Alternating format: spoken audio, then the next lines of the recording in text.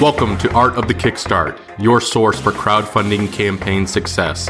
I'm your host, Roy Morjan, president of Inventus Partners, the top full-service turnkey product development and crowdfunding marketing agency in the world. We have helped startups raise over $100 million for our clients since 2010. Each week, I'll interview a crowdfunding success story, an inspirational entrepreneur, or a business expert in order to help you take your startup to the next level with crowdfunding. Art of the Kickstart is honored to be sponsored by BackerKit and the Gadget Flow. BackerKit makes software that crowdfunding project creators use to survey backers, organize data, and manage orders for fulfillment by automating your operations and helping you print and ship faster. The Gadget Flow is a product discovery platform that helps you discover, save, and buy awesome products. It is the ultimate buyer's guide for luxury gadgets and creative gifts. Now let's get on with the show. Welcome to another edition of Art of the Kickstart. Today I'm really excited to be joined with John Hunt Fiorentino, the creator of Gravity Blanket and MoonPod. John, thank you so much for being on the show today. Hey man, thanks for having me. I'm excited to chat. So John, you may be the only person I've had on this podcast that's done two separate $1 million campaigns on Kickstarter. And I know that you've spent your entire career focusing on bringing products to the marketplace, more recently, specifically on Kickstarter, from things like pillows or fragrances, handbags, and now the weighted blanket, which was a massive success with 23,000 backers, $4.7 million. And now we have MoonPod, this amazing zero gravity beanbag that's done, $1.2 million to date. Let's talk about where all of this started for you. What was the inspiration, to be able to start having or growing your amazing talent to be this awesome product creator? Yeah, I don't really know when it started, but I guess, for my whole life, I've sort of always been thinking about, brand, product. I've always been obsessed with getting the newest gadget. I think when I was 11, I got my hands on my first MP3 player, the Rio, and that sort of sent me down a rabbit hole of product obsession. Just watching guys build companies that I've been fascinated with, it's always come down to the commonality between those companies are people that have crafted really incredible products.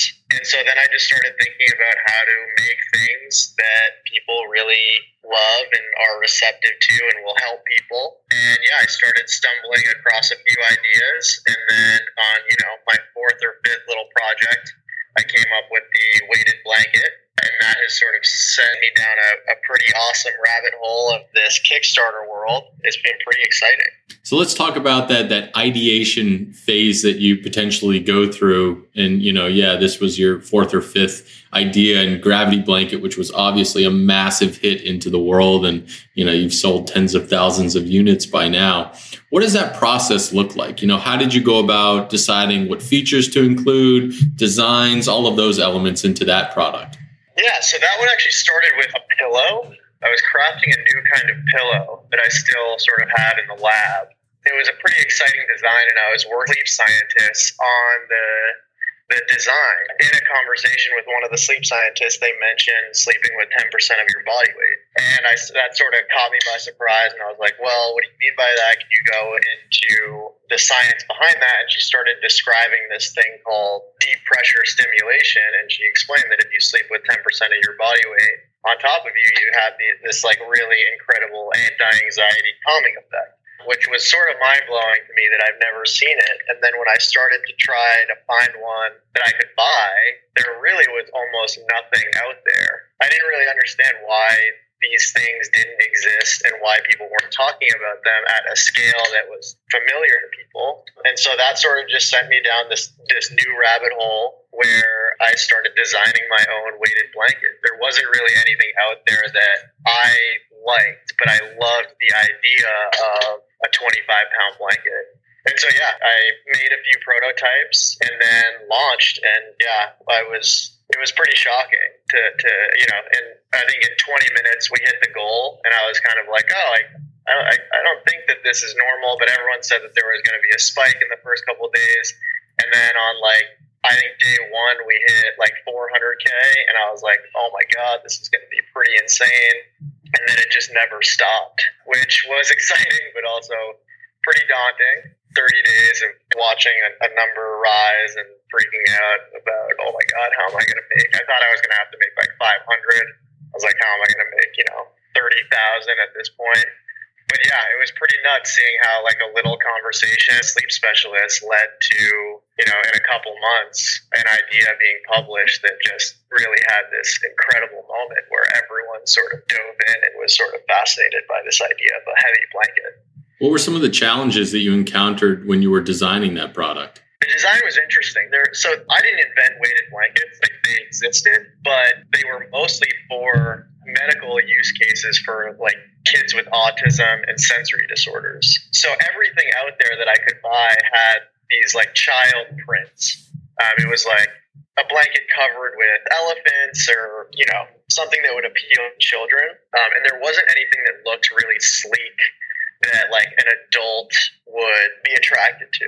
So for me, the design process sort of started with the aesthetic. How do you make this thing with a real appeal to someone like myself who I'm interested in this, we're all living in this like Tesla obsessed tech forward environment right now. And so I sort of started to design a blanket of like, what if Tesla were to make a weighted blanket, as stupid as that sounds. But yeah, that was sort of the design problem that I was up against was, how do you make this kid medical product appeal to a larger, more approachable market?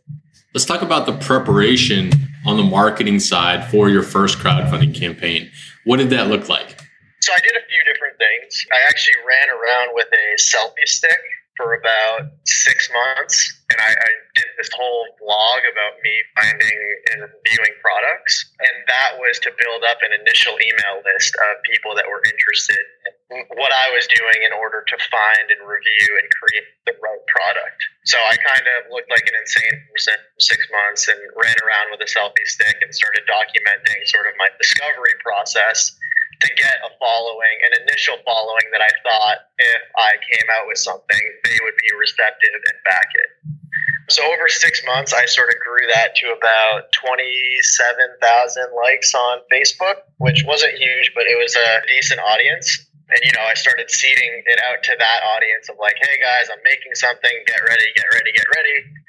And then I actually partnered with a friend who was running a media company to come in and sort of help with the press aspect of it. And so I had those two, like my initial email list of people that were following me around talking about products, and then this media company that came in and said that they were going to help with a nice solid press push. So I figured that both of those things, about 3 or 4 months out from launch date was going to set me up for at least moderate success. So how did the preparations change from Gravity compared to Moonpod? What did you learn, between the two, and what have you done differently on this campaign? We didn't really do that much differently on this one, the Gravity push was really nice because we had a bunch of press on Gravity. So from a press perspective, it was really just reaching out to everyone who wrote about it. It was like, hey, the creator's coming out with a new product that goes along nicely with it. And people were receptive to that story. And, I don't really, to be honest, I don't really spend that much time thinking about like marketing or like media or press. I really spend probably 95% of the time designing, researching, crafting, and thinking about product. So what's the biggest thing you've learned through the whole process of launching $2 million campaigns on Kickstarter? The biggest thing I've learned is that for me, I think it's like if you can find and create a product that people actually love, that is the best thing to do. It will return on whatever investment you make tenfold if you make a great product and you don't try to spend all your time trying to find some hack or, hire the right PR person or, get some famous person to tweet about it. If you really make something that people authentically love, then everything else sort of comes naturally. And I think before I had Gravity happen as a big success, I didn't believe that. I thought that, I thought I needed some massive celebrity to tweet about it, or I thought I needed to partner with someone that had some like crazy press hack and get like that New York Times article. But it really wasn't the case. It was really just, if you make a great product, people will come. And I think with this second campaign, it was even more evident. Like I wanted to really test that thesis, and I basically haven't spent any money on marketing MoonPod. And that was a little different with Gravity. We spent some money on a lot of money on advertising for Gravity. But MoonPod, I really wanted to see if my learning, my big takeaway from Gravity was accurate, that if you make something great, it's going to grow and people are going to talk about it and people are going to want it regardless of your marketing strategy. So what's been the biggest surprise of this most recent Kickstarter campaign? I was really worried about this one because of the nature of the product. I was really worried that a lot of people weren't going to be receptive of it or ready to give it a chance without trying it first. I've really been surprised that people have understood how comfortable that this thing is without trying it.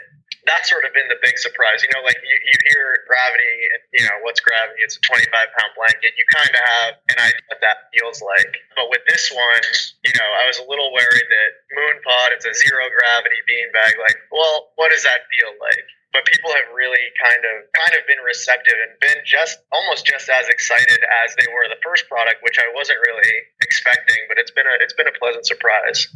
So let's talk a little bit about your experience with your backers so far. I mean, you've built this massive community. I know you've gotten a lot of feedback, but how have you gone about managing that feedback with, doing the promotion and then, all of your focus on getting this product ready to ship? Yeah, I mean, to us, the backers are that's the keystone here. That's like the most important part of it. So with Gravity, it really took off at an unbelievable rate. So, admittedly, there was some lag in our customer support. We didn't really know how to handle an inbound of 25,000 people all at once. And, we just learned a ton about just being really communicative with these people, and that, just giving very simple, transparent updates goes a really long way. Like, I didn't really think people cared about tiny little changes or insights that I was going through, but when we would update it and be like, hey, we're thinking about this with the product, or, I just went to China and visited our factories and they look incredible and everything's going great, like that really paid off tenfold. And there was a little bit of a learning curve to that. I just didn't think people really wanted to hear from me that much. And so I was kind of staying in the background. But with this next one, with MoonPod, we ramped up customer service. We have a full staff of about 10 people full time working on the relationship with the backers and trying to be communicative. I think it's a little tough because Kickstarter really tries to be very democratic, and they try not to really take a side here. So you can't really get away from the 10 or 15 people who are just going to be really angry no matter what you do. I think I've answered the same question probably at this point 300, 400 times. Still people will come back and ask it again and again and again. So, there's some battles that you can't win, but if you're communicative and you are transparent and, you're just there to answer these questions, people are receptive to it and they sort of understand and they're supportive. So you mentioned earlier some of the challenges of overfunding, especially with Gravity Blanket. How have you changed in terms of, product development and scale of the new product, MoonPod, that you're creating now in terms of, the overfunding of the campaign?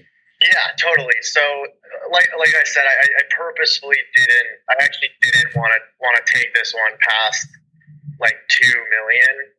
I was really crossing my fingers that it didn't, and which was another reason why we really didn't spend money on marketing for this one. And the reason is that because, with supply chain stuff, all of this is so fragile. With Gravity, I had 2 supply chains set up, and within the first week, they both broke. They both, my manufacturers called me and they were like, hey, sorry, we can't handle scale at this volume in this time frame. And that was the most stressful call I've probably ever gotten in my life. And it happened twice. And so for this one, we found the manufacturing partners up front that could handle whatever scale that this got to. But, learning that a healthier, linear growth is more beneficial for the longer term rather than optimizing for this massive scale moment that might look cool and it might be really great, but it doesn't really call for the smoothest customer experience and the operations within the company.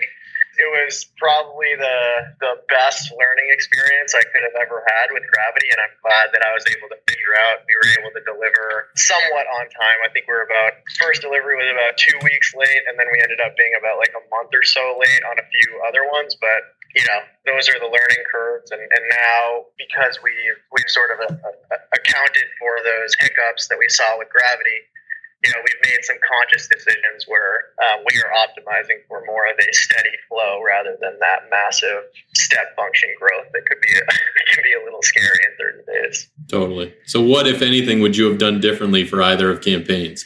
I don't know. I don't really know how to answer that. Like, if I had a crystal ball and knew that Gravity was going to be 4 million, obviously I would have invested in a full support team of customer service that could handle that. But I don't know. You never know. I think what I would have done differently is probably, I don't know. I kind of feel like I've gone 100% on both of these. I've really tried my hardest to cover every angle that I could. No. Yeah, I don't think I really have an answer. Maybe more customer support on Gravity is the thing I would have done. Maybe you could have hired us on your first campaign as well. I don't know. Yeah, exactly. I mean, you've been working. You guys would have brought it to like 8 million. No, I would have killed myself. Yeah, that's it, man. I know you've been working with us for quite some time now, or at least a few weeks on this campaign. So it's been great to be able to work with you, obviously, on this one. So if you were able to give one tip out there for raising $1 million on Kickstarter, what would it be? People are going to hate it, and everyone asks me that question, and I always give them the same answer. And I've heard people say this before, and I just didn't believe it. But you have to make a product that people truly love. That's really the only tip. And if you do that, people will want to talk about it. The press will want to write about it. People are going to want to take out their wallet and buy it, and that will solve 95% of your problems. You won't need a tip or a trick if you just make something that people love. All right. So next step on that, though, how do you know it's going to be a product that people love? I don't really know, right? I mean, that's the big gamble. Yeah. And that's the terrifying part, I don't think I slept for a week before Gravity, just freaking out. And then MoonPod, I think it was 3 days. I was just freaking out, are people going to love this? But the thing that made me relax a little bit, other than the products being relaxing products, was that I loved them. The first time I used Gravity Blanket, I literally passed out in 10 minutes. And I knew that if that happened with me, then it would happen with someone else. And with MoonPod, it's literally, I can say without question, it is literally the most comfortable thing I've ever sat in. And I don't sit in anything else anymore. If I'm watching a TV show, if I'm working, if I'm on a phone call like I am right now, I'm sitting in the MoonPod. And that is real. And if that's real for me, it's going to be real for someone else. And I think that's probably the best way to gauge if you have something people really love, is if you find yourself truly unbiasedly loving it on your own. No, it's good. I mean, I love the recent video you put out there in terms of taking the MoonPod to Central Park and just having, people sit in it and get that experience, right?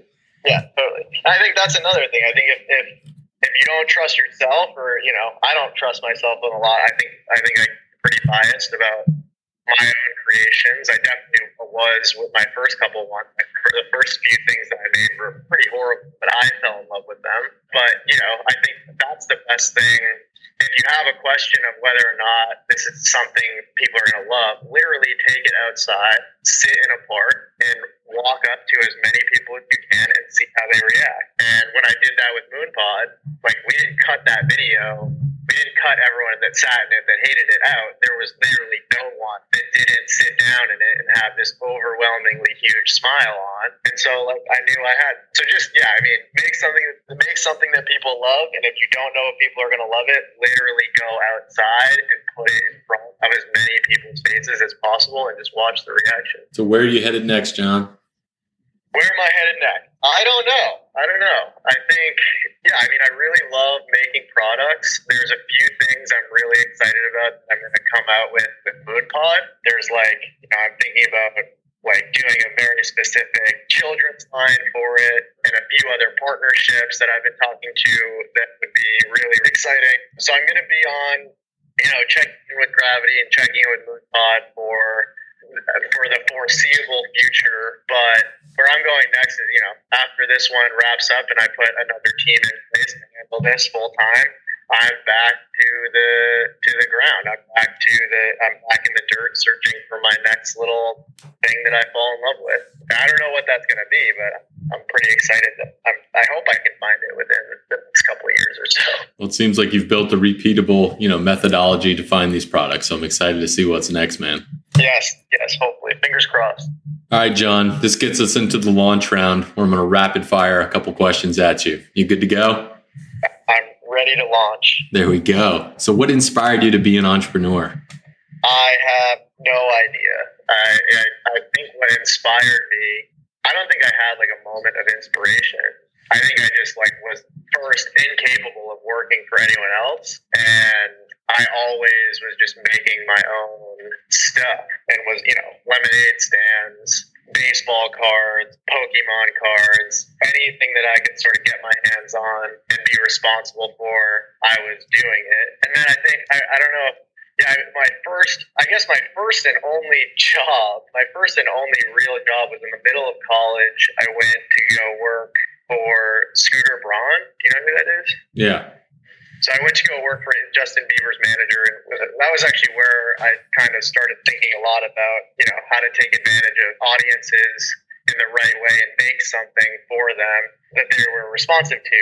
And, after a couple of months, he sort of pulled me aside and was like, "What are you doing?" He's like, "Why are you trying to work for me? Why are you trying to work for anyone?" He was like, "You're not meant to work for someone. Go and start your own thing." And that was sort of the slap in the face where it was like, yeah, what am I trying to do? Why am I trying to work for someone? I need to go making my own stuff and carving out my own path. And that sort of little push out of the bird's nest from someone that I really, really admired and looked up to, kind of the moment where I was like, all right, I got to go make this real. And that sort of sent me down the rabbit hole of starting a business. Nice. So if you could share a MoonPod with any entrepreneur throughout history, who would it be? Oh, wow. Entrepreneur throughout history. Living or dead? Yep. I'm going to go with Ben Franklin. Nice. What would have been your first question for Sir Franklin? Is he an entrepreneur? He is. Sure. I would put him on it, and I wouldn't ask him anything about the product, and I would just ask him about it. I want to learn from the master. Separate bolt of lightning, right? Yeah, exactly. I'd ask him how it compares to the discovery of electricity. Nice. What book are you reading right now, or what book would you recommend to our listeners? What book am I reading right now? Right now, I just bought this book called Elephant in the Brain. I'm probably about 10 pages into it. It's by a guy. He has a great blog called Melting Asphalt. Really, really awesome blog that I read every time he comes out with a new little essay. And then he just came out with this book called Elephant in the Brain, which is pretty interesting. And then I just finished up the Leonardo da Vinci biography, which for anyone that's creating anything, it's the best book of all time. All right, John, last question. What does the future of crowdfunding look like? I think it moves off of aggregated platforms. I think a lot of people are going to start realizing the benefits of crowdfunding, and I think that the customers are going to start being more receptive to it. And if anyone can, if you can make a deal with anyone that, hey, to get this initial run of product off, you can pay half price, and you'll just have to wait. I think the customer is going to start getting a lot more receptive to that sort of social deal. And I think a lot of these crowdfunding projects that you see on these massive platforms, I think you're going to see that same thing on people's owned and operated sites more. I think it's less platform and more direct relationship with the creator to their own audience and asking them to help them out with crowdfunding. Absolutely. John, this has been awesome. This is your opportunity to give our audience your pitch, tell them what you're all about, where people should go, and why they should check you out. What I'm all about. I'm all about making products that are better for the world and that make people feel great. You can check me out. You can follow me on, I think probably Instagram is the best route to stay in touch, at John Hunt Theo. And then, follow me there and keep an eye out for my next creation. GravityBlankets.com, moonpod.co. Follow my personal journey, and I'm sure I'll have something in the pipe that's going to be exciting at some point in everyone's life. Stoked to see that, man. Audience, thanks again for tuning in. Make sure to visit artofthekickstart.com for all the notes, the transcript, links to everything we talked about today. And of course, thank you to our crowdfunding podcast sponsors, The Gadget Flow and Backer Kit. And if you loved this episode as much as I do, make sure to leave us a review on iTunes. John, thank you so much for joining us today on Art of the Kickstart. Thanks, man. Thanks, everyone, for listening. Thanks for tuning in to another episode of Art of the Kickstart, the show about building a business, world, and life with crowdfunding. If you've enjoyed today's episode, awesome. Make sure to visit artofthekickstart.com and tell us all about it. There you'll find additional information about past episodes, our Kickstarter guide to crushing it, and of course, if you love this episode a lot, leave us a review at artofthekickstart.com/iTunes. It helps more inventors, entrepreneurs, and startups find this show and helps us get better guests to help you build a better business. If you need more hands-on crowdfunding strategy advice, please feel free to request a quote on inventuspartners.com. Thanks again for tuning in, and we'll see you again next week.